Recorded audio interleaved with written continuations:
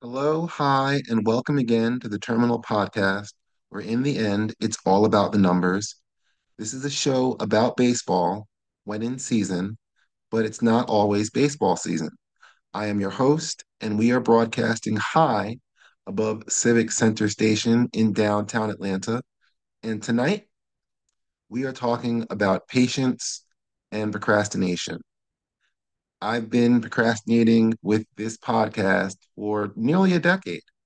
I can find attempted episodes deep within my catalog of stuff of audio and video and silly things like CD catalogs. Those were distracting. They were. CD catalogs were as distracting as cell phones while driving around in vehicles. I can remember driving around Tampa in Ybor City in the stankin' Lincoln, searching for a proper bootleg of Get Rich or Die Trying by 50 Cent. I've been patiently waiting for a track to explode on, one of the many random rap lyrics running through my head. I intend to stuff rap somewhere in this pod, if for no other reason than it's the soundtrack of my life. Uh, I'm close enough to 59 to have felt insulted by the hoopla. I'm sorry, 49, because it was 50 years. I still feel insulted by the hoopla that's been generated by corporate America in deciding that hip hop is 50 years old. It's a musical genre that was completely ignored for years, which rightly gave its first album of the year award in 1988 to DJ Jazzy Jeff and the Fresh Prince for Parents Just Don't Understand. That was the best rap album in 1988. Period. Uh, right around the same time, Tracy Chapman won Best Pop Vocal Performance for a Fast Car. Fast forward to today, and Chapman is being praised for a white man redoing her song, making it popular again, and joining her on stage at this year's Grammys. Uh, it was a touching moment. It's a touching song. The lyrics to that song are what is absolutely amazing. Meanwhile, another lyricist, Killer Mike, received 3 Grammys and did the blackest thing possible, which is get arrested after the show, which is hilarious as we look at downtown Atlanta.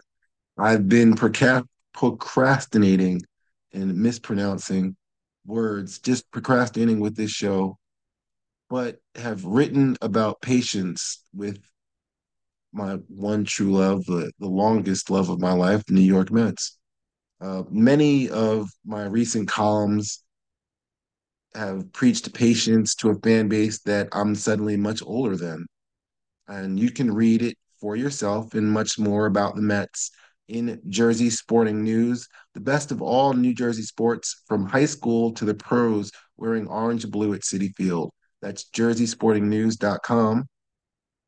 I've been blessed to be able to write freely for them and to write about many other things, which means I get to detail why David Wright is the best homegrown Met in history and hopefully write about the lack of patience for what has been done for this team going forward. I mean, the season hasn't begun yet, and yet everything's the worst thing ever. I can always talk baseball, whether it's about the Mets or the sport in general, like the allure of billionaires to get the common man to carry their water and defend their spending habits. I've got ideas about regulation, like following what the English Premier League does in some form of fashion, and how regional sports is what all this is, and yet it went national. And the expectation is for it to be a national, even though it's still a regional sport. Uh, some of these are ideas that are best spoken out and researched as opposed to writing them out and researching it, because that would take more time and I procrastinate too much. Um, too many times have I started and stopped, including this past week, wanting to start this without actually doing the actual starting of it. I've got ideas, and they include, well, They include a bunch of things, but um, mostly around sports and writing and making people laugh and making myself laugh more than anything, as I've already done. Well, here's hoping some of this can still come true. So I'm not going to blow my wad early. Instead, I'll show some patience. And as you see the James Wendell George Parkway below, is what you'll see. This infrastructure project runs from Hartfield Jackson Airport, busiest airport in the nation, through the middle of downtown Atlanta and beyond, connecting the largest city south of the Mason-Dixon line. As you can see, it stays busy at all hours, and the road itself is horrible. Not this one, it's somewhat paved, but the roads around it and the roads of this city are just terrible. It's saddening because I drive all around this great city that I call home.